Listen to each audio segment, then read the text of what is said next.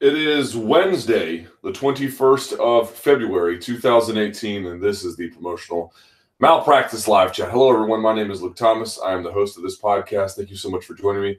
I greatly appreciate it. We'll go for about, 83 to 84 minutes today or so, give or take, since I got started a little bit late.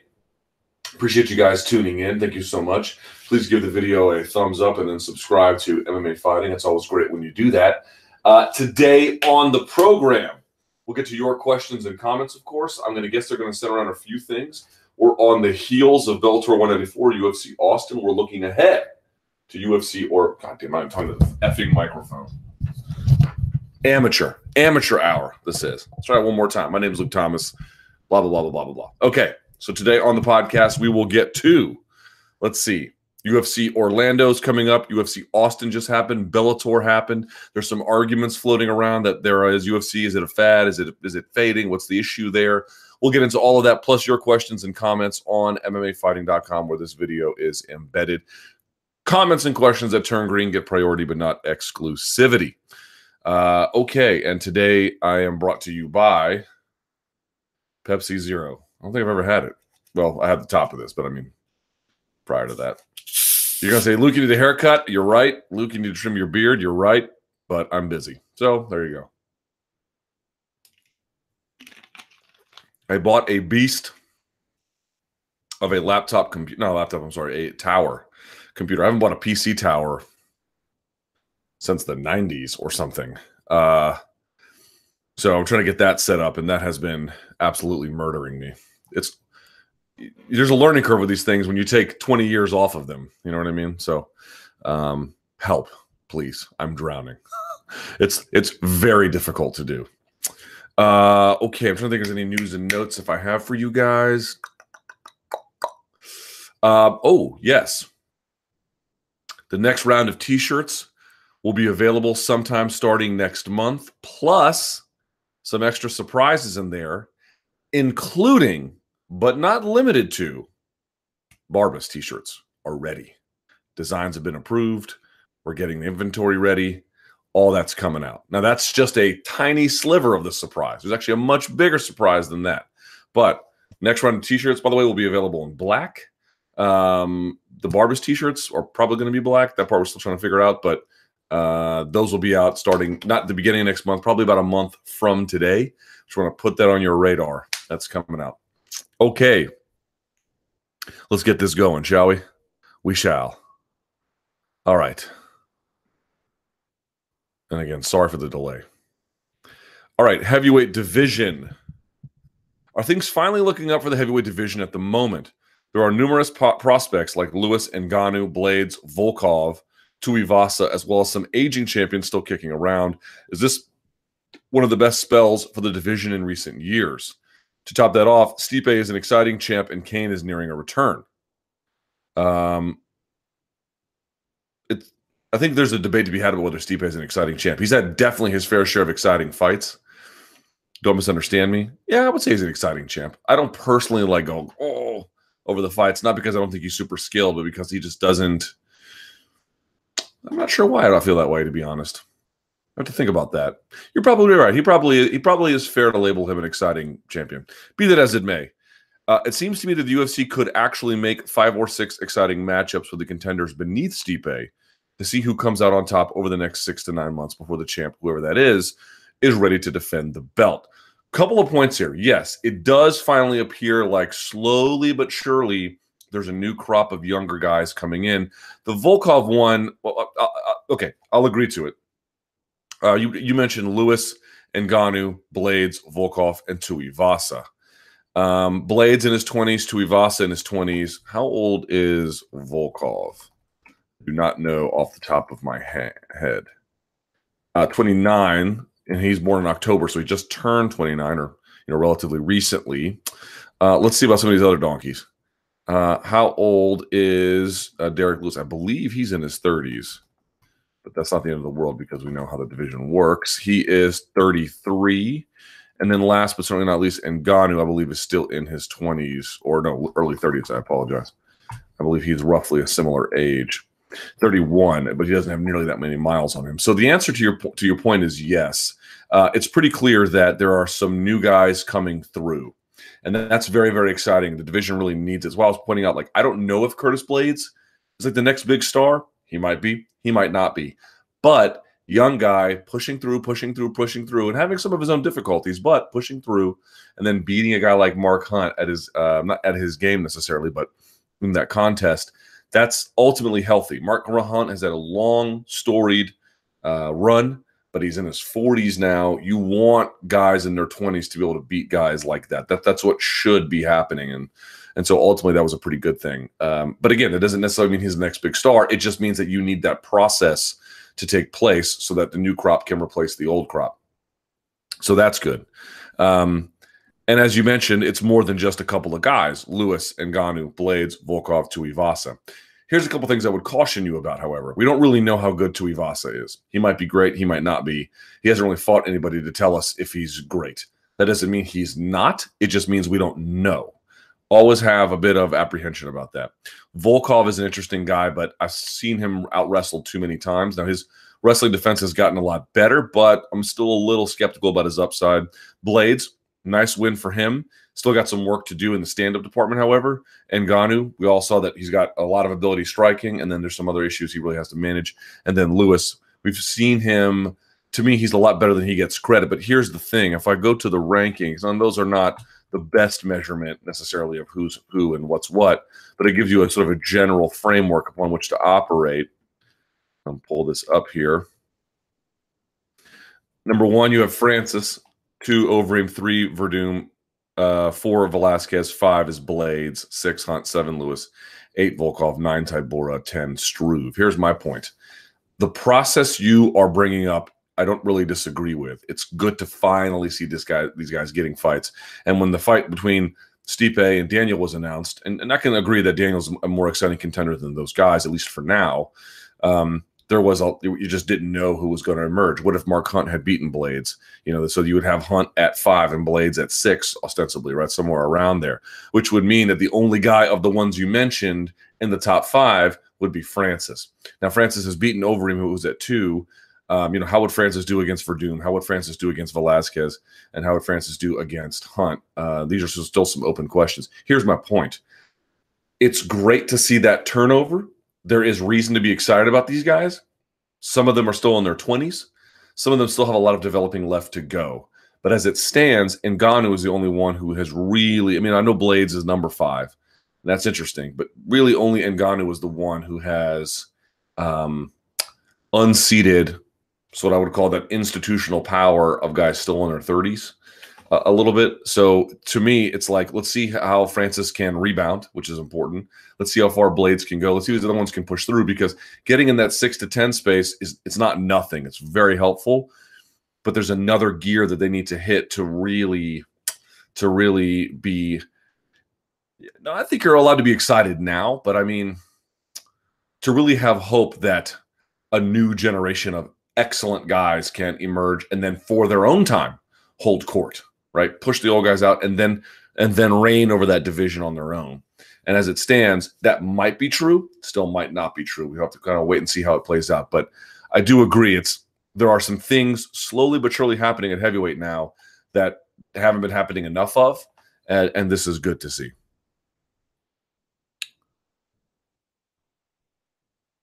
I don't think I'm in a position to answer the follow-up. Yeah, I think it's all right. Someone's just cutting the line, but with the layoffs at Vox impact MMA fighting? No. Everyone's fine. As far as I know. All right. Let me help this guy out here for just a second. All right.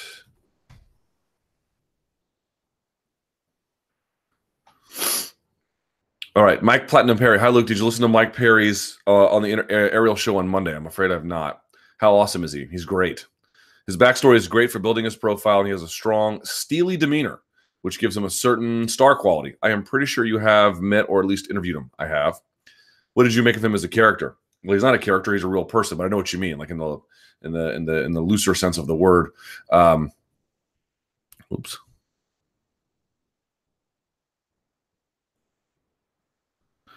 Sorry. I got people hitting me up on my G chat. I just noticed it now. Okay. Yes, he is he's a unique person, I think is the way I would describe it. And what I like about him is I like these guys that surprise you, right? Derek Lewis is a little bit like that too. These guys who have a sort of a working class background and sometimes really disadvantaged. And then look, they don't necessarily sound professorial when they talk, but you can clearly tell it's not a function of intelligence necessarily. It's a function of formal academic training. What I mean to say is these guys are as bright as anybody else, and they're thoughtful, and they think about their place in the world, and they have a vision for themselves, and yet they still keep some of that, tough exterior that's not phony. It's real. It's sort of shaped in who they are. And so it's this conflation of opposites. It's these hidden surprises everywhere. And I think Mike has slowly shown parts of his personality. He's got some parts of his personality that, are not necessarily the best. I think he's made some relatively insensitive comments. I don't think those are the biggest deal in the world. I'm just sort of pointing out it's a guy in transition. But yeah, I think very highly of his ability, and I think he's getting better. And again, what I like the most is you see somebody, and if you were lazy about it and you didn't really take the time to consider who they are or think about it, you might have a certain impression about him. And then after the fact, when you really begin to know them more, sometimes people kind of are who you think they are. And I don't know that Mike Perry is necessarily that way. I would submit he's different, actually.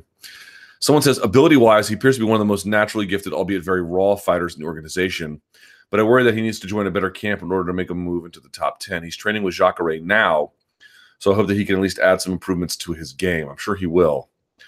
Who would he need to fight, assuming he wins this weekend, in order to give himself the best chance of putting himself up against the elite of the division? It seems Cerrone has a target on his back for all the up-and-comers waiting to make a name for themselves. Cerrone sounds like he wants to go back down to 155, though, right? So we'll see what happens with that. So let's go to welterweight. Mike Perry currently sits at... Oh, he's not ranked. Interesting. Let me go to the fight card then very quickly. Here we are.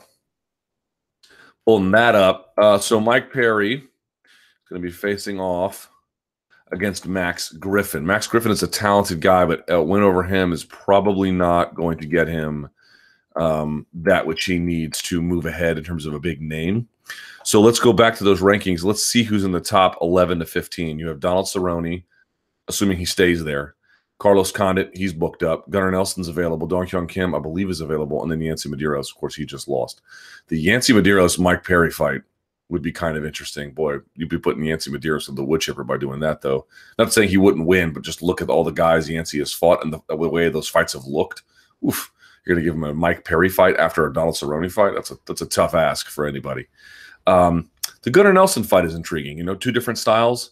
One guy really good on the ground, different style of striking on the feet. That could be a really interesting contest. But somebody in that space really needs to give him a shot. So maybe it's Cerrone. Maybe because Cerrone won against Medeiros, you could do that. I think a Donald Cerrone Mike Perry fight, assuming he wants to stay at welterweight, that would be A-okay with your boy. Someone says, it was so refreshing to see your fighter come out and speak from the heart about issues he's faced and just how tough it can be for a lot of fighters coming up. Yeah, Mike Perry has not had it easy in life. And the fact that he's gotten as far as he has and potentially could go even further, is a testament to his resiliency and inner strength. Guys the real deal Holyfield, man. Ovin St. Preux.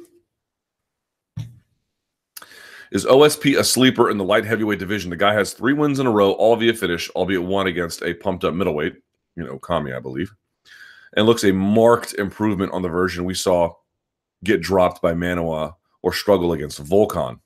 He has athleticism and seems to be improving on all aspects of his game of late. What improvements have you seen in his game over the last year? Do you expect him to beat Latifi on Saturday? And who would lie in store for him if he next wants to get a win? Yeah, I actually called one of his fights. I believe it was his fight against, did he fight Pedro Hizzo? Who was that? He fought here in D.C. Remember, he was from that Tennessee circuit, and at the time, D.C. was holding fights. He fought, it was a one-time show. The guy who ran the show owned like a series of Honda dealerships in the area. I believe the Yamasakis were the matchmakers for that card, if you can believe that. This was, Washington Combat Battle of the Legends. No, he fought Claudio Godoy. That's right. but I think Pedro Rizzo fought on that card. In any case, he beat Godoy after the first round. I think he broke his arm and he couldn't continue. And I remember at the time that the guy looked like he had some ability, but he was really raw. Remember, it used to be, there's a few things he's really improved on. Number one, his own balance. If you guys notice, he used to be kind of wobbly in his stance a little bit, and now he really has a much better command of not merely his balance generally, but how to use it, like when to throw, how to throw, but like better mechanics leads to better balance. So like he's just overall really sharpened up his tools. His coach might be the friendliest human being on earth. People, you don't hear people saying that. You might, for example, say that Mike Perry needs to change camps. You don't want to hear that from OSP. OSP is one of these guys who's been like, I'm going to stay at the small camp, and I'm just going to build from there. And he's cross-trained, of course, a little bit, but has been a big believer in sticking to the guy who brought him to the dance. I forget the gentleman's name, but in any case, so I would say he's improved in number one, and just his efficiency, his mechanics have gotten better. I would say his wrestling has come a really long way. He kind of always sort of naturally was suited for striking, although he has good ground and pound too. But his defensive wrestling has come a long way. His offensive wrestling has come a long way. He's a surprisingly adept scrambler. It's not necessarily that he just stuffs all takedowns and they never happen. Sometimes guys get a little bit, they move the ball a little bit forward, and they get him to the ground for just a second. But as a big guy, he can spring up to his feet, and not just through the common ways you see somebody do it against the fence, like in the middle of the cage, he can do it too. So that's been impressive to watch. And just sort of a recognition about what works for him. We talk about how Derek Lewis fights in a way that makes sense for him, not really in reserving himself and waiting until the right opportunity, or Romero, same way, but just sort of doing the things that they know that they're good at, kind of sticking to them, trying to eliminate the other things in a fight where they're not all that great. And so as a consequence, the fight just looks like it should be an Ovince St. Preux fight. They're fighting in ways that speak to their own strengths rather than just sort of saying, I'm going to beat this guy at his own game, or I'm not going to stick to what I'm good at. He had some problems with that maybe early. But I would say the biggest upgrade, efficiency, mechanics, takedown defense, and scrambling. Those are the ones that really stand out to me. And for a big guy to be able to move the way he can and to resist takedowns the way he has been, it's been pretty impressive. I still think he has a little bit of problem like with distance issues, but even then, who did he knock out with the head with a punch that he disguised and then threw the head kick right behind it? That was Cordy Anderson. Yeah, so even that's getting better. Pretty amazing guy. James Vick. Hi, Luke. How are you? Caffeinated. This might be an unpopular opinion, but for me, the biggest disappointment of last weekend was James Vick. Really? After all the noise he was making about fighters avoiding him and the UFC not getting behind him, I really thought he was going to come out guns blazing with a point to prove so he could be undeniably a top contender. Instead, and this is strictly my opinion, he played it safe. Trinaldo is by no means a donk, but if Vick had put in, you mean if Vick would have put in a huge performance with a finish, he could have made the UFC sit up, take notice, and give him the top of the division fighters he was looking to compete against. I also thought he wasted an opportunity in the cage after saying he's looking to fight Conor, Khabib, and Tony, which we know is not going to happen soon. Is this harsh criticism? What are your thoughts? All the best from Ireland. Someone says Vick coasted in the final round, and it doesn't win him any favors, which he has to realize. Everyone knows his wins aren't all treated equally. Diss the employer combined with playing it safe equals unfavorable outcome. Well, he didn't diss the employer. He dissed the guys who wouldn't fight him in the top 10. It's very, very different. Now, he said he was kind of upset he wasn't headlining the Austin card, but he got to compete on the Austin card. And once that happened, his criticisms more or less dissipated. I'd say it's a little harsh. So let's look at, if we can, let's look at Mr. Trinaldo's record. All right. So let's see here. Massaran Duba. Yes. All right. He lost to James Vick via decision. He did get finished by Kevin Lee, which says something. He lost via decision to Michael Chiesa. He got finished way back 5 years ago by Peter Hallman. And then he lost to Gleason Tebow. And then, 2010, I don't even really take seriously. So there's been good fighters who have not finished him. Gleason Tebow, Chiesa, and Vick all didn't finish him, although they did beat him. You could say that the ones that did, Peter Hallman is not an elite lightweight, and Kevin Lee is, and that's a pretty amazing win that he has. But the point being is, it's hard to know exactly what it means. Does it mean he coasted? He probably could have taken a little bit more risk in that third round, but Trinaldo's a guy that's hard to take a risk against. He's super strong. He has good takedown defense. He has a good chin. He's very heavy-handed. He's experienced. It's just hard. You know, everyone's like, oh, you got to really go out there and put it on him and put out guns blazing. Well, okay, let's back up a step. What does that mean? Right? Oh, it's to come out guns blazing. What exactly does that mean? Right? What from you saying the words guns blazing, I'm not picking on you, I'm just sort of trying to figure it out here. From someone saying guns blazing all the way to a tactical change in what he did, what are you saying exactly? Because it's easy just to zoom back and go, well, he could have done more. Okay, what? Now, I'm not a coach, neither are you. We're sort of spitballing here. I agree that there probably is something to be said for more. However, James Vick, if you have one criticism of his ability, it's that he's a little bit hittable. And you're talking about a guy who has a very powerful overhand punch. You know, trying to mix it up with him a little bit more is difficult to do. Plus, you're going to wear yourself out trying to get the takedown if you really want to go that direction as well. So I'm not saying that you're wrong and that more was potentially available to him. I think what I'm asking is, if you're going to say these things, we need to be able to clearly identify what that is. And to me, it's I don't really have much of an issue with his performance, to be quite honest. I think what you can say afterwards is, number one, had you finished him, that would have put you in some fairly rare company. That's number one. Number two, by not finishing him, what does that tell us? Does that tell us you're actually not elite, that you're a step down from the Kevin Lees of the world? I don't know that one result will tell you that, but I think it certainly brings into question going forward how much hype we should provide and ascribe to him. So I'm not really disappointed necessarily. Plus, even if you knock these guys out, someone might come up and say, oh, well, I'll stop you. But they also might say, yeah, here's a guy with no name and he's knocking dudes out. I'm especially not going to fight him. So it's a bit of a two-way street there. So I think that you can argue that more should have been done, at least a little bit. But it's a hard argument to make because all of those things would substantially, given his skill set and given his liabilities, would substantially up the risk for defeat. I think the better argument to make is, okay, great win, strong performance, but does it tell us that he's really among the elite? Like, this is a guy who you can just tell is destined for the top five. And I think pumping the brakes on that is the better argument to make versus, you got to go out there guns blazing. How? The guys who take more risks like that are the guys who usually are able to take more risk like that because they might have less liabilities with respect to the particular opponent that they're facing, or they might have a unique set of strengths relative to the opponent that they're facing. Very few guys go out there guns blazing, such as the term exists, and do well with it.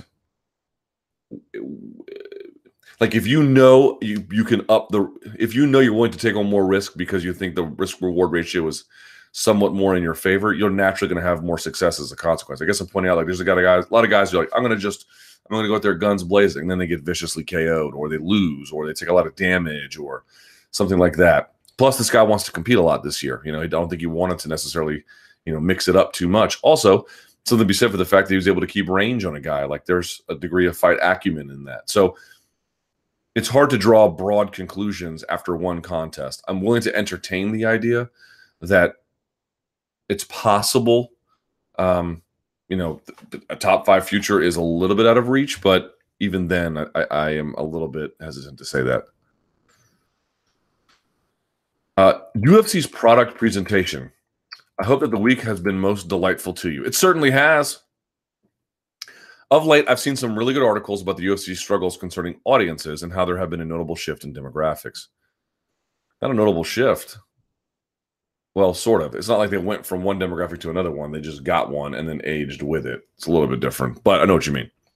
It actually made me think of the WWE, which is constantly tinkering with its visual presentation on all levels. For example, as minor as it seems, they constantly change the opening graphics and songs or their weekly show opening. and changed the announcing teams. Additionally, their video package editing is superb and shifts approaches for the pay-per-views. The reason I bring this up is that I've always felt that the WWE, even with their own justified criticisms, has always understood the need to change those small things when running such a long-time product, while the UFC has basically stuck to the same approach. While UFC's issues are many, do you think it is fair to argue that one of the UFC's problems is a seeming reluctance to change their presentation, especially since I feel they put a lot more emphasis on the spectacle and show than the traditional sports like tennis? Yes. Now, let's talk about some fairness issues for them. They have modernized, this is going to sound small, but it's not actually, it's kind of important. They've modernized their branding and logos and imaging, I think around 2015, 2016, somewhere around there. And even before that, but they've at least taken some steps to keep that relatively modern. I'll give them some credit, relative to a lot of other sports leagues. They were very much first, or at least leading the way anyway, in terms of being digitally native content and having digitally native content and using social media in ways that a lot of the other leagues, NBA notwithstanding, have been reluctant to do so and sort of been forced into by just the tide of how things have gone. So there's that. And it's just not fair to say that generally the product is stuck in time, but there are certain aspects of it stuck in time. Like, for example, I make this argument all the time and people are like, no, keep it, or LOL, it's just a joke. Yo, man, it's not a joke. It's not a joke. How is it possible that you have a song that wasn't even good in 2005, 2006, from a band that's not even together anymore, and you're doing that to open your pay-per-views? It's insane. It's completely insane. You are every time you do that, you are dating your product. Every time you are telling, look, the UFC sort of hit pay dirt in 2005 or so, a little bit before that, but let's say 2005 with The Ultimate Fighter. We're now in 2018. There's going to be 13-year-olds. Do you think they even know or care what STEM is, or when they hear it, they give an F? Or people who were 5 years old when the UFC hit pay dirt, now they're 18. Do you think they care about STEM? It sounds like, oh, jokey, you just don't like it because it's new metal. Well, that's part of it. It's also because what message are you sending to the world? You're telling them that's what you're about. I was going back and like if you look at what other sports leagues do, pick any of them, NBA, Major League Baseball, whatever, and they all do the same thing. Basically, they shop out production to the television networks. So the television networks airs all their games. So let's pick, for example, ESPN's NBA. Let me play that as a matter of fact. So there's nothing special about it. I'm just going to play it off the microphone. I'm not going to play it here. ESPN NBA theme song. All right, and this is one they've been using for a while. There's nothing special about this. All right. Here we go. Let's see. Here. God, it's a terrible recording. Jesus. Hear that?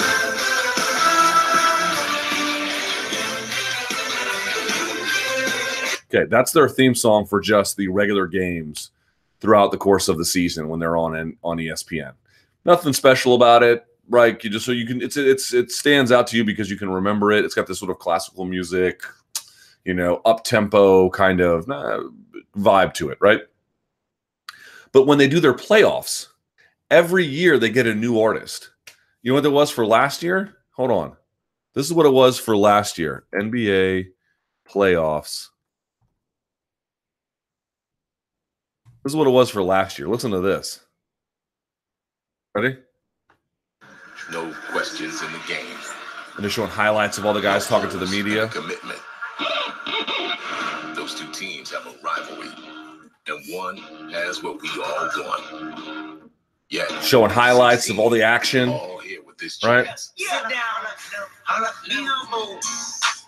Style. Come on. And motivation. You're just telling your audience you could pick another song besides Kendrick Lamar's "Be Humble" or "Humble," whatever.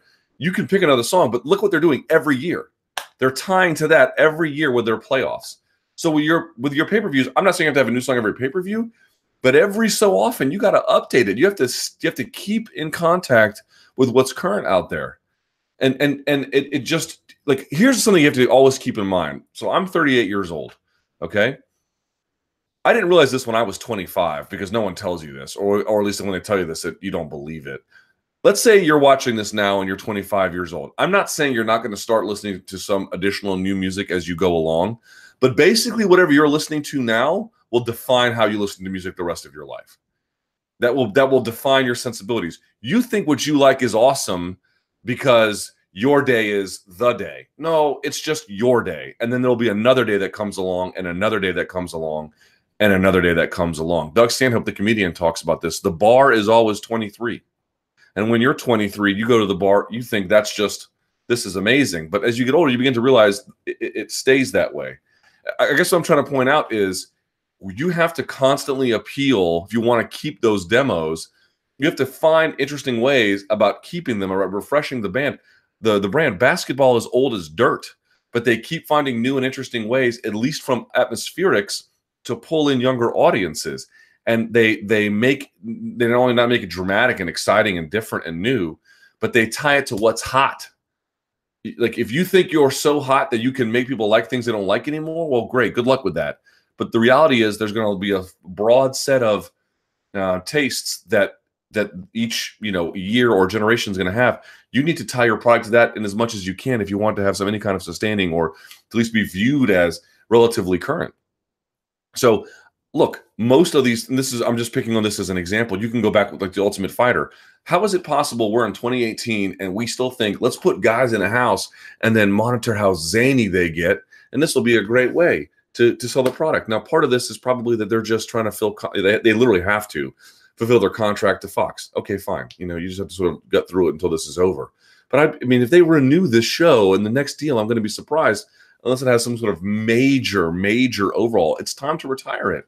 That notion of putting people in a house and just seeing what happens, it's mostly, not entirely, but it's mostly played out. It mostly doesn't really work. And there's better ways to recruit talent. I'm just pointing out there's a lot of different things you can look at, and you can say, this has only been iterated since 2005. It's not been overturned or dramatically refreshed, or really, there's been a new push to just revitalize it. It's just been iterated over time. We need something like this.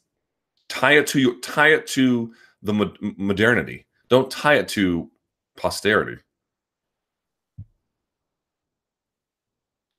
And that's just the tip of the iceberg. I mean, there's 1,000 different ways you could go with this. Mediocre Sage Northcutt, the person puts mediocre in quotes. Is Sage a case of great athlete, mediocre fighter? He hasn't seemed to improve at all since joining the UFC, struggling against seemingly inferior athletes. At this point, I'm not sure he'll even be top 10, let alone champion. Your thoughts? Well, I don't think you're wrong, but someone goes, he's 20 and he's shown improvement. I'll wreck it so Luke can dispel these notions. Well, I'm not going to dispel too much, to be honest, because I partly agree. Look, partly is the key word here. If you look at him and you realize, is he 20 or 21, whatever he is, sure, you need to pump the brakes a little bit. He is first of all, he is improving, and you can't take that away from him. The question is he improving enough fight over fight for that to matter? Right? You can make all the improvements in the world, but there's a threshold you have to reach for that to be of any kind of value. Are you reaching that? That's what we need to know, and that's where the answer becomes a little bit dicey. It's too early to say, and I think we have to wait and just see what happens here. I thought he lost that fight, and if Thibaut Gouti fought any differently, I mean, Sage won that fight because, one, they were in Texas, and two, because Gouti did everything possible to give that contest away. And the other part is I thought he made a good point. Like, he just fought 3 months ago at UFC Norfolk. Like, you got to give it some time before you can, really get a full measurement. Plus, I thought he looked a lot better in that contest than he had in some time. So my thought is, take 6 months off, then come back. Let's see how he looks then. Or, what was it? February, March, April, May, June, July. Maybe come back around July or August. And let's see how he looks around that time. That would be a little bit more of a gauge to tell us what's happening. But I can tell you this, just saying, well, he's 20, he'll get better. I've got news for you. People don't have trouble understanding this. You can be super athletic. You can train really hard. You can want to get better. It doesn't necessarily mean you're going to, at least enough for it to matter for the Ultimate Fighting Championship.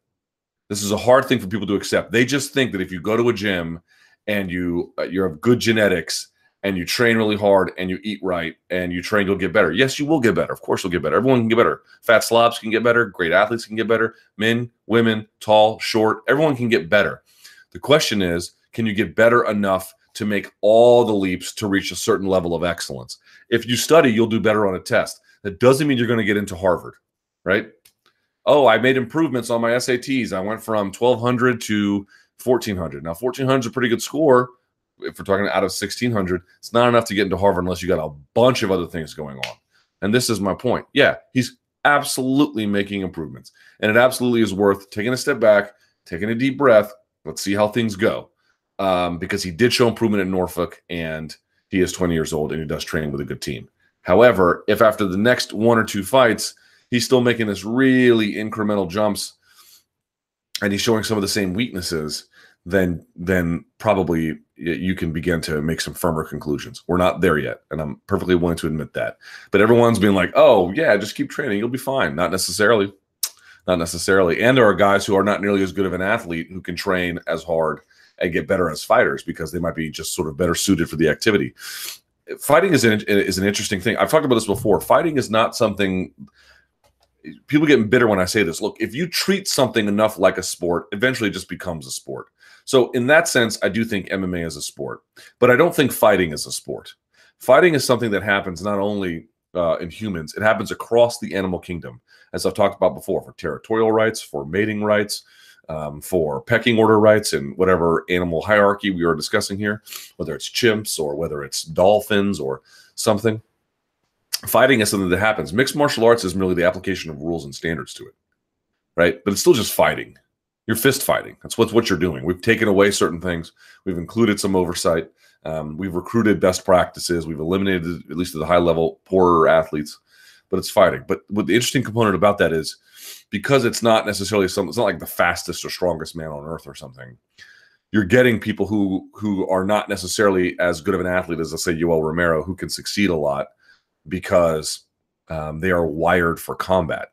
Now, it just so happens that at the highest level, there's probably some kind of minimum degree of athleticism required to have any kind of success, but there can be variances in there, especially in the type of athleticism or how that athleticism translates. I'm just pointing out Terrell Owens is probably a better athlete than in his prime anyway. He was probably a better athlete than almost any other UFC fighter, but I don't know that, it's not because he's that level of an athlete, he would be the best fighter ever. There's another je ne sais quoi in there where you have to be wired for that kind of activity. Derek Lewis was sort of hinting at it, like you have to gear yourself up to, hurt a guy. Not everyone has that, or to be hurt and then persevere. And so Sage Northcutt is a phenomenal athlete. I mean, homeboy's out here bending pans and leaping tall buildings in a single bound. It's incredible, right? But, and again, I'll say it again, you have to pump the brakes and we'll just see what happens. But I don't want folks thinking that because he's athletic and he trains hard, it's just automatic he'll turn into a good fighter or one capable of this level. That is not guaranteed at all. At all. You have to show the requisite improvement. Women's divisions. Let me get a swig of the old Pepsi One. This is what Pepsi Max used to be? Or Pepsi Zero, it's called. I don't know.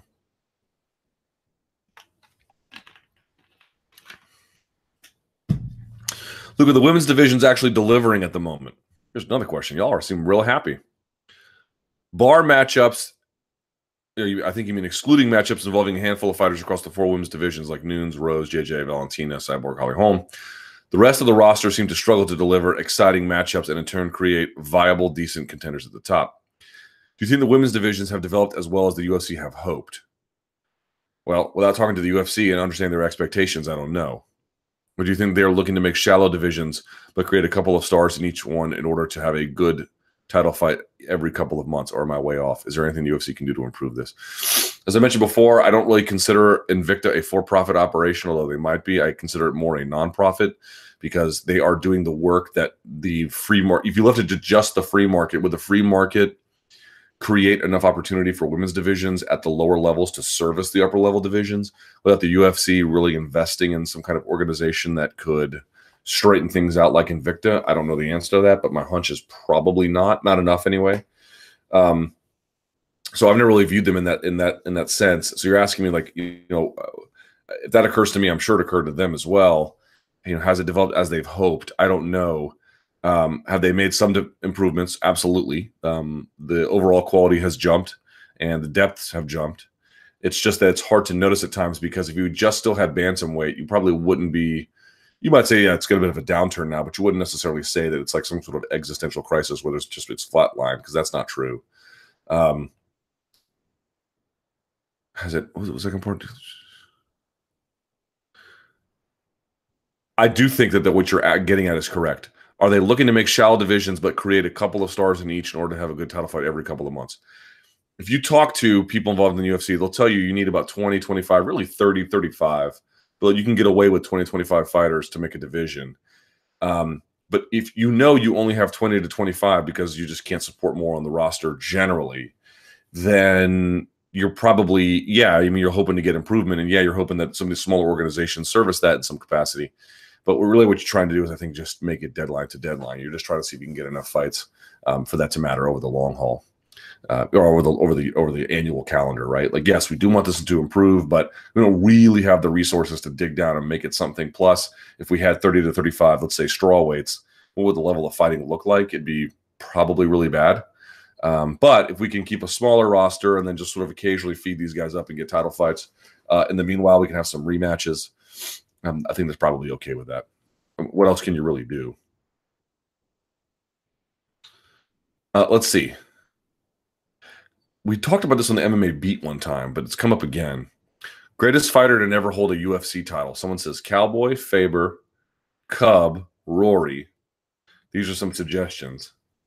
You don't count Tony. He's one. Habib is another. Yoel Romero. I think for sure, without a shadow of a doubt, Yoel Romero is the best middleweight to never hold a title. Easy call on that one. You think about all the other middleweights who've held titles that he's better than. Is he better than Dan Henderson? Now, Dan Henderson held 2 titles at the same time, 2 different weight classes, so that complicates it a little bit. But Murilo Bustamante held the title in the UFC. He's definitely better than that. There's a bunch you can go through. Even Machida. Now, he didn't hold it at middleweight, but he is a middleweight. Held it at light heavyweight, and old Romero gave him the business. So for sure, that's the case. But all time, Cowboy's a big one. I would say Romero's got a better shot because Romero has wins over Jacare, close one, but he has a win. Clear win over Machida, clear win over Weidman, clear win over Rockhold. Those are 4 champs if you count UFC and Strikeforce. I mean, that's just a ridiculous resume. It's a ridiculous resume. He might be your best because I don't know. I mean, Rory's a little bit different because Rory is close. He was on his way to beating Lawler, but didn't. But he did beat Woodley, who, of course, is the champ, who then beat Lawler. But he lost to Carlos Condit, so that kind of. But he was early. It's a tough call. I might say Romero, at least over these other suggestions. And Jacare didn't hold a UFC belt, but he did hold a Strikeforce belt, which is a Zuffa belt technically. But he lost to Rockhold, so there's that. It's a tough call. So it says Faber's WEC title run absolutely counts. Zuffa owned the division. Yeah, it counts. Sure. The only problem is that they didn't have the UFC on the cage at that time. I'll never be triggered by And there's these huge debates. If you guys want to go check this out between the various parties here. By the way, people add Pedro Hizzo, Yves Edwards, Crocop. Crocop's a big one. Florian, and then Hendo. Someone says Hizzo lost to Randleman but got screwed in the fight with Randy. That's true. Yves Edwards was the man. His win over Josh Thompson was one of the most incredible knockouts of all time. Crocop didn't have the best UFC run, but pretty storied career. Florian contended twice in 2 different weight classes. Hendo did have the Pride belts, didn't have the UFC belts. Vanderlei Silva fought against Tito, never challenged for one again. Vanderlei Silva is an interesting one. And then there's dudes like Chad Mendes, Joseph Benavidez. There you go. And Condit held a belt. Nogueira held a belt, but they're interim belts. So that kind of complicates it a little bit too. You could say Nick Diaz, although I know he lost, but there was a time when Nick Diaz was really not. He's still good. He's always been good, but he was active and beating really good guys, So yeah, there's a few. There's a few. Okay, no gloves in MMA. Good question. Luke, Joe Rogan is an advocate for no gloves in MMA. What are your thoughts on this? Do you believe this would make the sport more or less dangerous for the striking elements? Would it improve jiu-jitsu aspects of the game? However, would this decrease the acceptance of the sport in the mainstream as it would reflect badly, given it would look like human cockfighting? I will go the other way.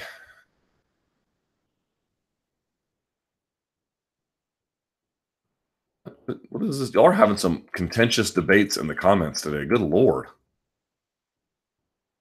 All right, so here's the argument, and it's actually a pretty strong argument. Gloves have been a bad thing for the UFC. Now, it's a complicated argument because part of it is true and part of it is clearly not true. So let's talk about the parts that are not true. That if I posit that gloves have been bad for MMA, you would say, oh, that's not true. You're partly right. So here's how it's not true. The basic explanation is that there was a time it was believed that if you just went in there bare knuckle, especially given the origins of the of NHB and how it looked, it just felt lawless doing that. It was almost as if like adding a helmet in football, right? If you put the helmet on, well, now this is protective gear. This clearly has a protective element to it. And on some level, I suppose that is true. It does ostensibly, depending on what kind of impact you're taking, protect your head a little bit. But the reality is it also changes the equation and the cost-benefit analysis of what kinds of trauma you're then willing to take. Because now that you have this armor, you're going to spear guys and you have helmet-to-helmet contact and things like that. The idea is that if you never have had that, you would well, hold on. So let me stick there. It's the same thing with the gloves. The gloves, it was like, by putting them on, yes, they were different than boxing gloves, but they had enough padding. It just felt like, well, we're doing something to protect these athletes here. We're putting padding on his hand. That will probably confer benefit to the guy being punched. Padding on the hand will probably, along with the, wrapping the hands to the extent that they do that, that'll probably protect the fighter. We're just taking some minimal but important safety measures to protect these guys. And just from an aesthetic standpoint, if you go from no gloves and now they're wearing gloves, you feel like it just your natural intuition is to say, oh, well, that's progress, But as I mentioned, it creates perverse incentives because it turns out that if you don't have hand protection, you are probably going to be over time. This will take time to set in, but over time, you're going to recognize that you're going to not want to punch in a lot of different situations. You're going to want to not punch in a lot of circumstances that now you might be willing to believe you could, because what they don't do is they don't protect you being punched all that much, if at all. But they do slightly protect my hand. So now I'm going to take more risks with it. And by taking more risks, I'm now going to be handing over more trauma over time. And so the notion is that if you removed it, like if you took away, so like rugby is, this is a bad analogy, but if you just sort of think of like, is rugby like football, American football, minus the helmets? Now, let's be clear about this. Rugby still has concussion issues, a lot of them. But maybe not like the NFL, because you just don't see – you see vicious contact in rugby. Let's be 100% clear about it. But you just don't see the kind of spearing that you do when guys feel like they're armored up in order to do that. They take it's not they don't take risks. They take risks, man. I mean, rugby is I have a lot of respect for rugby. Love it. It's a brutal game, but it's just the way in which guys turn into human battering rams – a little bit different relative to rugby, because they feel like not only with helmets, but with the shoulder pads and everything else. So that's the idea. The problem for me is, number one, it's a hard argument to make for people. Oh, what you need in a race car is not a seat. It sort of sounds like you should race in a race car, but without a seatbelt, because you take less risk. Probably, let's assume that's true. But for some people, they're going to say, well, you're just going to take risk anyway, so it's going to mean more broken hands. Now, that's just a theorization. We don't really know, but it's one way to consider that. Plus, you're going to say, really, you want to have a race car with no seatbelts? Even if it's safer, it's going to be safer because it's going to be a lot less interesting, right? The part of what makes MMA interesting is that by putting just enough padding on this, it makes it me willing to throw enough, and by making me willing to throw enough, I'm creating enough action. So the issue is, yes, you're creating more brain trauma, but that's what's selling. I just feel like there probably is something to be said for the fact that if you got rid of gloves, you might have a slightly less brain traumatizing sport. But I don't think you'd have a more spectator-friendly sport. And ultimately, that's what we have. Like, at some level, we absolutely need to do things to protect the brains of athletes, ongoing tests. I believe not, you guys know my opinion about this. I don't think you need no anti-doping apparatus, but I think the way in which you should switch things is rather than testing for drugs, we should be testing for health. And that includes brain health. And then we need to create some limits that tell us if you're past a certain point, participation in this is not really acceptable.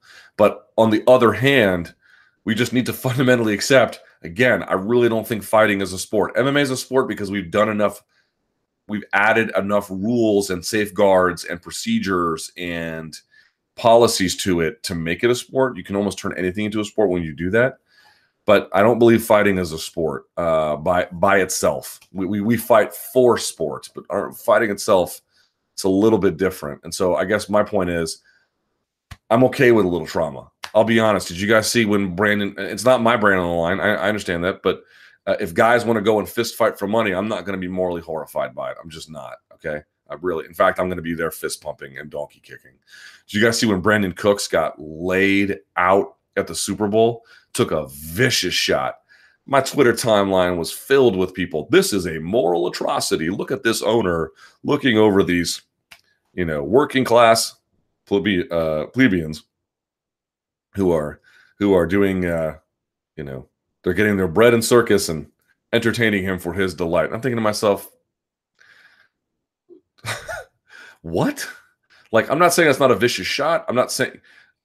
You can both realize that there need to be certain limits and safeguards, and at the same time, you can do what I did. I saw that shot and I was like, loved it. I'm not like wishing trauma on a guy, but I like to watch football for a lot of different reasons, American football. Part of it is that and I know this will sound crazy to Europeans, but you have to believe me on this one. Please believe me. It's the most strategic game probably in all of sports, because you're going to be like, oh, it's so boring. The reason why it's boring is because they stop and start. And every time they restart, there's a new offensive scheme, and everyone has to be exactly where they're supposed to be on certain routes, and they have to time it right, and they have to run at exactly the right angle. All the pieces of the dominoes have to fall exactly. It's super strategic. The other reason why I like watching it is because people get blown up. And I don't really feel ashamed ever in saying that. I don't know why I'm supposed to. So to answer the point about the gloves, I'm really okay with them. Because they probably aren't great, but I don't think that going back is any kind of real solution. Even if I don't really argue, I wouldn't argue against the idea that they probably would make MMA safer. There are a lot of ways we need to make sure we're keeping MMA as palatable and reasonable as possible, but this one seems like a bridge too far to me.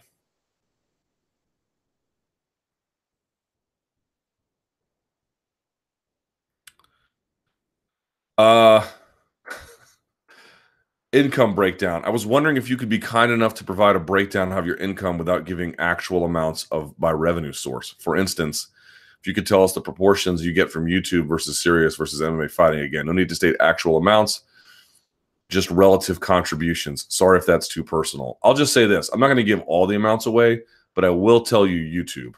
Let me add this up here. I'll do it for my last year's tax returns. Let's see here. Let's see. Okay, so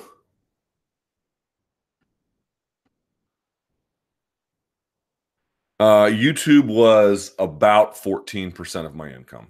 A little bit under. 13.8%. There you go. Right? I won't say the rest. Just out of respect for my... I don't think it's a good idea.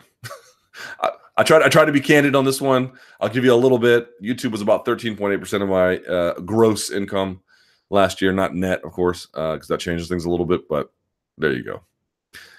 Okay. Who would you like to see these guys fight next? So Nate Diaz is the question, and the choices are McGregor, Eddie Alvarez, Woodley, or other. I will say other. Wouldn't mind a Cerrone rematch.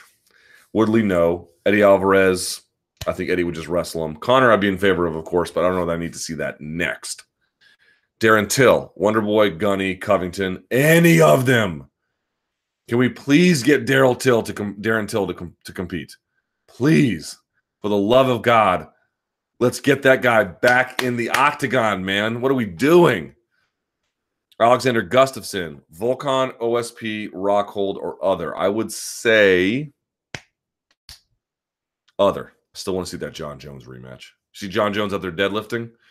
He had to put up a new video, I think. He wasn't a true deadlift. Not that he's understand what I'm trying to say. He's doing something called a block pull. There's two kinds of like training you can do. They do different things for a deadlift. If just you're trying to hit different parts of the strength continuum, so to speak. You can do what's called a deficit deadlift, where you keep the weights as normal and then you raise your platform and then you sit on that. Not sit, but you stand on that. So you have to actually get down lower to get the bar. It might help you with, especially for sumo. The hardest part of the sumo deadlift is breaking the weight off the floor. So it can help you with that, for example. But you can do it for conventional. You can do it for all kinds of deadlifts. And then another way you can do that is you keep your feet level and then raise the weight a little bit. It's called a block pull. And that might help you with like lockouts or like the middle of your pull. It depends what you're trying to do with the block pull. But he hit like some absurd number on a block pull. And, he's kind of, he's muscular, but he's still kind of thin, obviously. Pretty impressive numbers. But I still want to see that Gustafsson versus Jones. Jacare, who should be next? Weidman, Gastelum, or Rockhold? Ooh, I like the Weidman fight. Don't you guys? I would take just about any of those, but I like that Weidman fight for some reason. It's a fresh matchup. James Vick, Kevin Lee, Chiesa, Cowboy. The Chiesa fight seems kind of interesting to me, if they can make that one. I think he's got a little bit of unfinished business elsewhere. All right, martial arts classes for children. Hi, Luke. Which, in your opinion, is the best discipline to get your children involved in martial arts, and at what age? In wrestling, BJJ, karate, any other discipline, or MMA classes ahead? Well, let me be very clear about this. There are probably a lot of people more qualified to answer this than I am. I do not have children. I've not had children who are either babies or have grown up, who are either babies or who have grown up in some kind of way to answer this question. Let me just say a few things you should consider. Your local BJJ school probably does not make money off of adults, or if it does, not much. The big money it makes, if it's in business in any kind of tenured way, is it could make money from adults. It's possible. Some schools do. It's not like rare or anything, but a lot of them make money off children's programs. So if you've never trained and you don't have any interest in training, that's okay. But you're a parent out there thinking, hey, I would like to do my bit, my part in helping the martial arts community. Your local BJJ school could probably benefit from that, because like women's cardio kickboxing and children's programs, that's really where they make their money, to be quite honest, because you can do those at massive scale. It's training jiu-jitsu is expensive, and a lot of people don't want to do it, and it's hard. Like who wants to show up 4 nights a week and roll around with other people and get their fingers all jacked up and their shoulders and their elbows and their knees and their back? Some people do, but most people would rather just do cardio kickboxing or send their kids off to that kind of a thing. So keep that in mind. I would just say this. If you're asking me like how I've thought about this, because I do intend on having children, I know it probably frightens some of you that I might reproduce, but I'm gonna. For me, there's no chance I would take my kid to like strip mall karate. Now, you always have to factor in that your kid might hate everything but strip mall karate, but let's assume that they're at least somewhat amenable to suggestion. To me, it's going to be wrestling or BJJ, no doubt about it, because there obviously is injury risk associated with both those sports, including wrestling. There probably is some significant head injury risk, not like football or anything, but and if you join at a BJJ gym, it's an individual sport, but you're also part of a bigger team, a group. And in wrestling, if you're part of a squad, that I just feel like being on a team as a kid is really important. But look, if they didn't want to do those, I would say, baseball, or I don't know if I'd let my kid play football unless they showed a significant degree of talent, which I'm guessing they probably won't, because my wife doesn't want them playing that either. And also, I'm not a great athlete, so there's that as well. But probably, if you're asking if I had to pick between the two, BJJ or wrestling, I would pick wrestling for me, for my child, either boy or girl, wouldn't matter. I just feel like that. RJ Clifford, one of my colleagues, and he is a colleague in MMA media, he made a great point, or he has a great quote that he often quotes from Cale Sanderson, which is, wrestling will fill in the gaps that your parenting misses.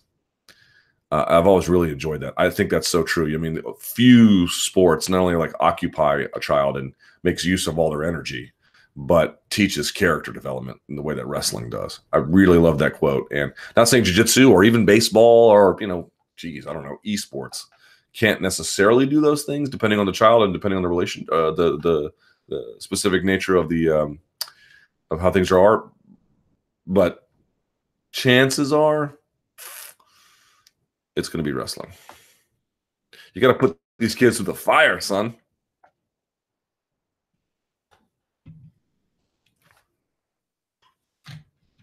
Are there any good kids MMA programs out there?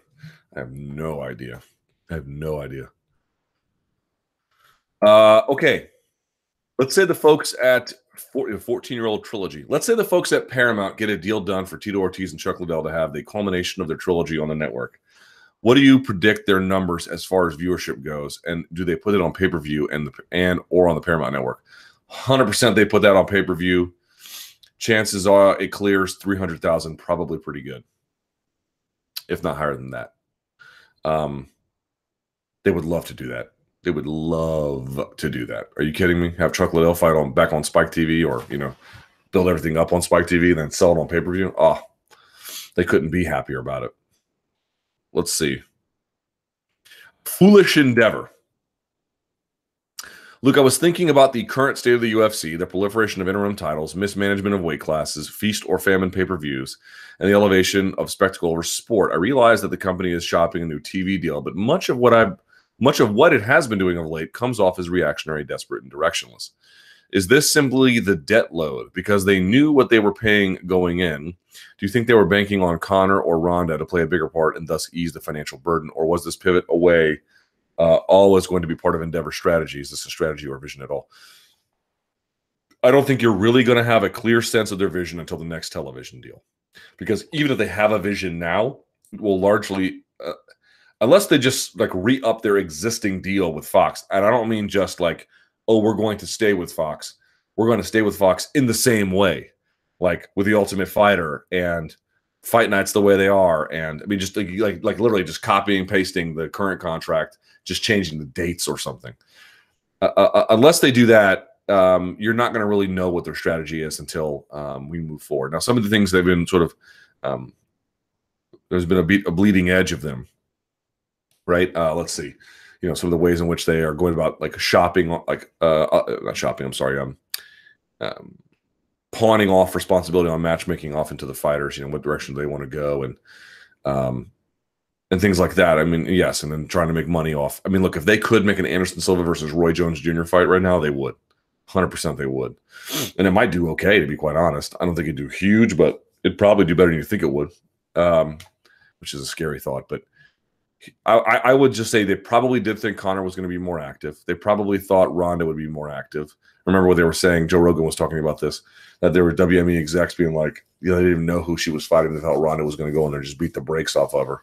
There's that too. I also wonder if they're going to get rid of USADA, to be quite honest. I have no insight. I don't know. But like if you've got a lot of stars, and your product's super hot, you can afford to use USADA. I don't know if you can afford to use them right now. I know that's going to sound like a crazy thought, but think about this. Imagine if Roy Jones Jr. and Anderson Silva, a fight could be arranged, and like all of this sullying of his name had not, I mean, the one he had with the Athletic Commission would have happened, but let's say that was a one-time thing, right? You didn't have this current situation. You could make that fight. And it probably would not be a terrible sales event. It might be a terrible fight, and you could mock it for that, but it would do all right. Plus, you'd have John Jones out there competing, 3 times a year? Right? How much of these discussions about, the woes of finding a new television deal and blah, blah, blah, you'd have Brock Lesnar back, right? And you could say, all these cheaters. Yeah. I mean, it's just, people are doping in curling right now, for crying out loud. I mean, this is, anybody who thinks that this is going in the direction of anti-doping is just lying to themselves. And I've seen people be like, we should ban people for first offense. Well, then you have no sport.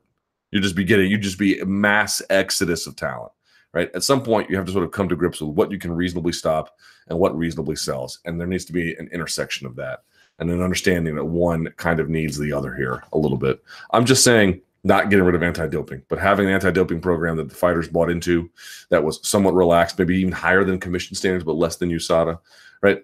And you could say, well, look, you'd just be giving additional cover to cheaters, right? Because, by the way, it doesn't matter what you do, the cheaters have cover to some extent, the good ones anyway. So now the rich cheaters can get away with it and the poor ones can't. That doesn't seem very fair. And you're not going to stop it anyway, right? So what you'd be doing is you'd just be sort of coming to terms with the fact that you need guys around to make this product work. It doesn't exist if you don't have enough of them. So why not put ourselves in a position to have more of them? And that sounds ghastly, I realize, to many of you, but it won't in a few years or 5 to 10 years. I think this position will be a lot more common out there. And again, it's not that I don't want to do any testing. I believe in testing for health. I don't believe in testing necessarily for every individual drug. I believe that what you really want to care about, if you really care about the health and safety of fighters, then test for that. And you can do more about weight cutting and a lot of other things. That's what I believe in. I believe in let's measure their health. Let's not measure, did they have trace amounts of ostarine in there? Oh, God, who cares? Dead Horse. I've heard your opposition to additional divisions, but never specifically on this issue below. It seems like fighters like Weidman, Rockhold, Romero, Belfort, and Uriah Hall need a 195-pound division. Well, you've heard me address this. I mean, I could scarcely think of a worse idea. Hey, guys, we've got two divisions that, they got some decent fighters like top 8 in one and maybe top 4 in another. Let's drain both of them and put one in the middle. No. Again, I'm not advocating for vicious cuts. I'm advocating for what makes the sport sell. On some level, you have to come to terms with it. You don't have to do everything to engineer around it, but adding another weight class would be a disaster financially. Not something they're in a business to do. And that limits things, because in a perfect world, you could have a division for every single pound, right? You could have a 185 and a 186 and a 187 and an 88 and a 90 and the whole nine. You could have all of it. But that's not economically feasible. And so until that is, no me gusta. No thanks. Babit Megaman Sharapov, he has indicated on Instagram that he might be fighting Kyle Bochniak at UFC 223. Is this the right fight for Zabit? How do you see this going? I see him beating him, and it is a good fight. It's a good step up from – people think that, like, the Shaman Moraes was just like a nobody. Nah, he beat a real good fighter. And Bochniak's another good fighter, I think, and a good test for Zabit. Still there's plenty of like questions still. We don't know exactly how good he is. My hunch is that he's extremely good, but sure, these kinds of incremental tests, even if it's not like, I'm not saying that Bochniak's not better than Moraes, but let's say for a second, even if it's a lateral move, let's just say it's assumed that it is. Even then, that's a valuable thing for Zabit. Even then, that's a good thing. Like, let's see how good he is, right? I'm all in favor of that. All right, it's about 2:15-ish. So let us go as I take a sip of my gross, disgusting soda.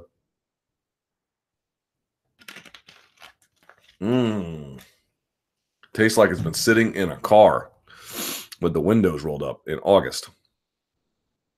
All right, let's go to the Twitter machine. You can send me tweets at LThomasNews. I will do my best to give you my perspective on them. By the way, what is the Real Madrid score? This is Leganes.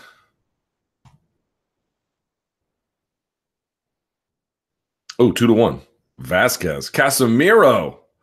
All right. Very good. Casemiro's been having some issues this season. Okay.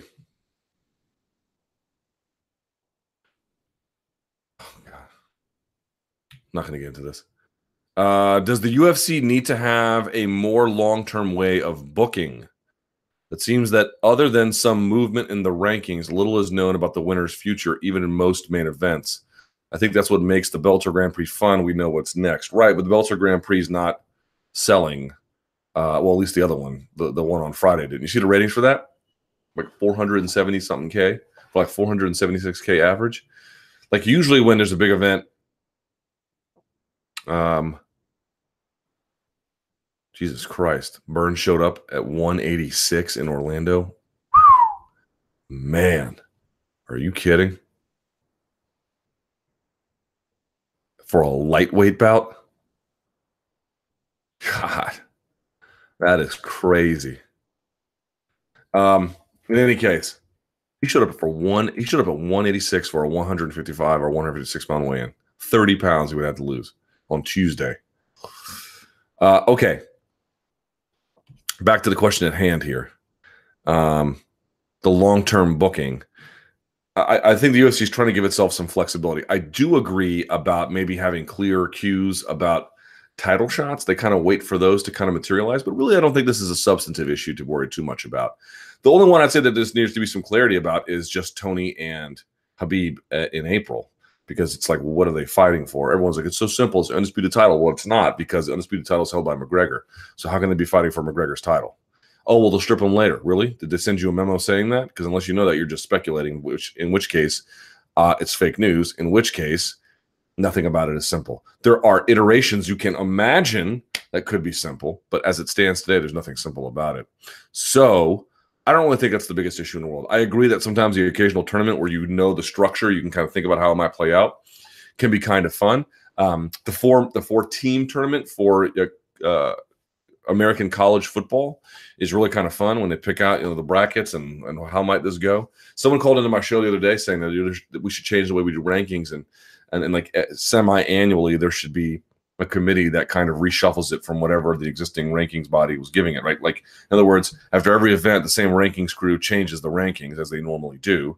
And then every once in a while, after an event, every 6 months, the committee comes in and just reshuffles it, like out of nothing.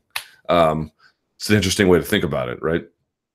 And so as a consequence, that would change some of the matchups and the structures, and then you could build tournaments around that, mini tournaments, like a four-man thing. But generally, I don't really find this to be a really major issue. It doesn't necessarily promote anything. When they were trying, people were like, oh, I missed the tournament from Bellator. Look, occasionally some of those tournaments were really great. I'm not going to say they weren't. Some of them were great. But then, a lot of y'all are fronting a little bit, because I remember when they had tournaments it was like, do you really care who is the winner of the quarterfinals of the bantamweight tournaments? Like, it doesn't really enhance your viewing experience in any kind of way.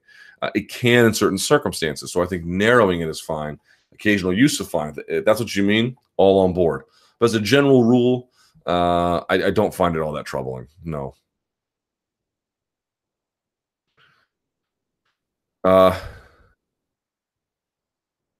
Anything to read into the Eric Winter following the new Project Spearhead Twitter account? No. Not necessarily.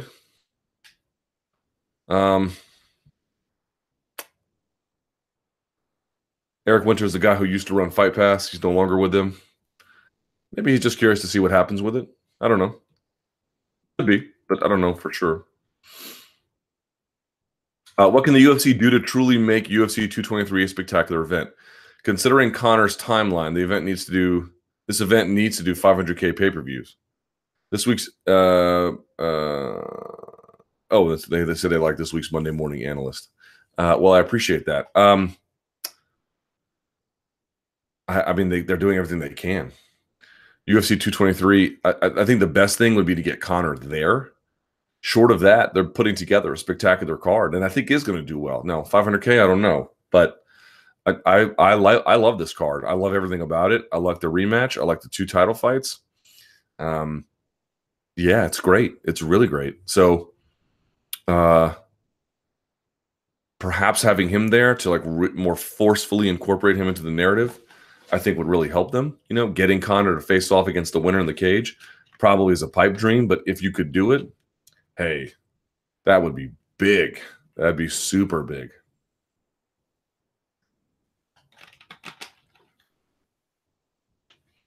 Who had or has the best physique in UFC history? That's a strange question. Probably Yoel Romero. I'm trying to think about that. I mean, it depends what your best idea is, right? Maybe you could think like bodybuilder prime Mark Coleman was. But probably the best athlete is Yoel Romero.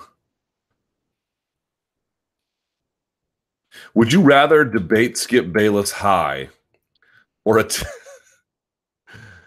WrestleMania drunk? That is a hilarious question. Wow. Let me think about this. Would you rather debate Skip Bayless high or attend WrestleMania drunk? I would rather debate Skip Bayless high, to be honest. Because being drunk at WrestleMania sounds like Dante's. It just sounds like the ninth circle of hell in this one. Debating Skip Bayless is not difficult. Being high might make it difficult, but it could also make it easier because it can make you talkative, which can make you like the only way that you can really beat him is he'll never relent. But if you can just talk more than him, you can win. So that would be helpful. I've had a real change of thinking about Skip Bayless a little bit. Not somewhat of a change, I suppose. Like everybody hates on him. And look, here's the deal. He obviously says incredibly stupid and insane things just for money. That's what he does, right? That's what he does. But at the end of the day, it's like, how many people in media are making money, especially that kind of money? And at some point, you can say, well, do you really need to say that many stupid things to get that kind of money?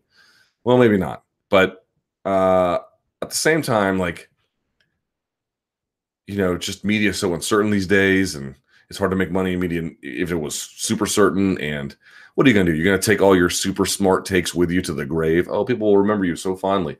The internet's going to tear you up for all the dumb things you said, which is inevitable. You might as well just get paid before you get put in the dirt and eaten by worms. And that's what Skip's doing. Skip's sort of like you idiots out there who think that, like, I'm going to make a difference with my really smart and informed take. Like 1% of 1% of 1% of people really do anything like that. Most of us just say stuff that all gets forgotten. You might as well get paid along the way to do it. And he's going to get remembered as a troll, but he's going to have a nice home. And, he's going to be sipping, margaritas by the pool of his home before he croaks. It's like, who got the last laugh on that one? Oh, he'll not be remembered fondly. He'll not be remembered fondly by the same people whose opinion he doesn't care about. I don't know. There's a little more science to him than the question is, can you here's the real question for somebody like in my position, and you can disagree with me all the times that you want. And you might say I have dumb opinions, and that's fine. But here's what I'm not doing. I'm not saying dumb things I don't believe for money. Like, I'm not specifically out there being like, who can I rile up, to get super paid, right? Because you can disagree with my anti-doping takes, but they don't, like, people aren't coming to me like put me on ESPN to make money off of them, right? But imagine if they did, would you do it? Right? What do you think he makes a year? Boy, $2.5 million a year, probably maybe more than that, right? That's probably what he makes. He's a solid year-over-year multimillionaire. Okay, would you do it? I don't know. I don't know, man. It's tempting. So I think just arguing with him, being like, "Did you hear what Skip Bayless has said?" It's like, yeah, he says buffoonish things on purpose, like trying to parse and I've done this. Believe me, I'm so guilty of this. It's insane. But like trying to parse the merits of his argument. What are you doing? So he's not making an argument to be parsed. He's making an argument to see all the people out there get triggered. That's what he's doing. Or to, hey, I love it this time, so this is great. That's what it's there for. And he's getting paid to do it. Like, is that automatically worse than everyone else?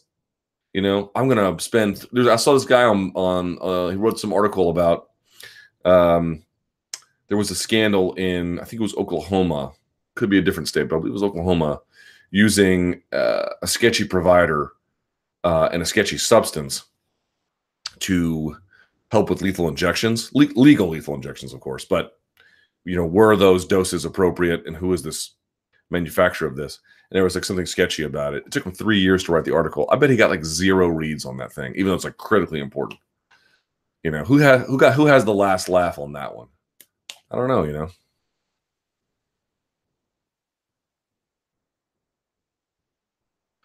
Got a little deep with that one, huh? Let's see. How funny was it that the UFC thought turning from that Lewis post-fight interview to Nate Diaz was a good? Was that not the greatest thing you'd ever seen in your life? They're like, I'm going deep, and then they turn to Nate. Nate's like, it's just I mean, poetic in its brilliance, right? Just so awesome. Loved it.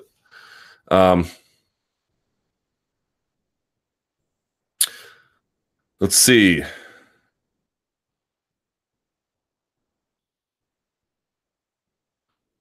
Will UFC fighters and robots ever be able to coexist by 2019? I wouldn't worry about robots fighting in 2019. Let me assure you that.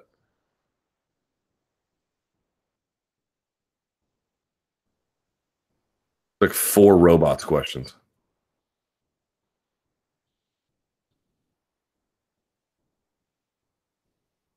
Which MMA fighter continuing to fight depresses you the most? Bob Sapp, Crazy Horse Bennett, and Bigfoot Silva come to mind. Well, Bob Sapp and Crazy Horse are just going to have their own lives, but the Bigfoot Silva one, because he's just taking an inordinate amount of damage. Crazy Horse had these long periods of inactivity, and Bob Sapp just takes a shot and dives. So probably Bigfoot Silva.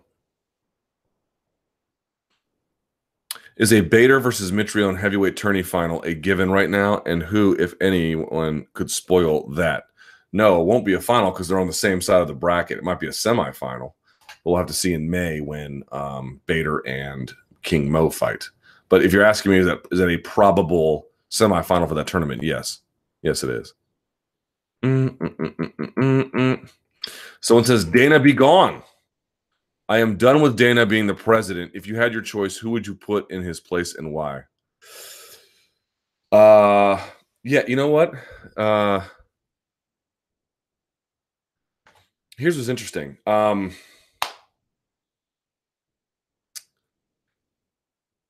What's my major criticism of Dana White? People, I was right about him and I was wrong about him, like most things. Half right, half wrong. Well, the thing I thought that was wrong about him that I got wrong, although it was partly right too, but I thought that the way he was going out there, everyone's like, oh, it's so refreshing to have an executive say all these like incredibly outrageous things because, Roger Goodell comes out there and is very composed and just looks like a, bureaucratic bootlicker, and Dana rejected all of that. And there was something kind of refreshing about that.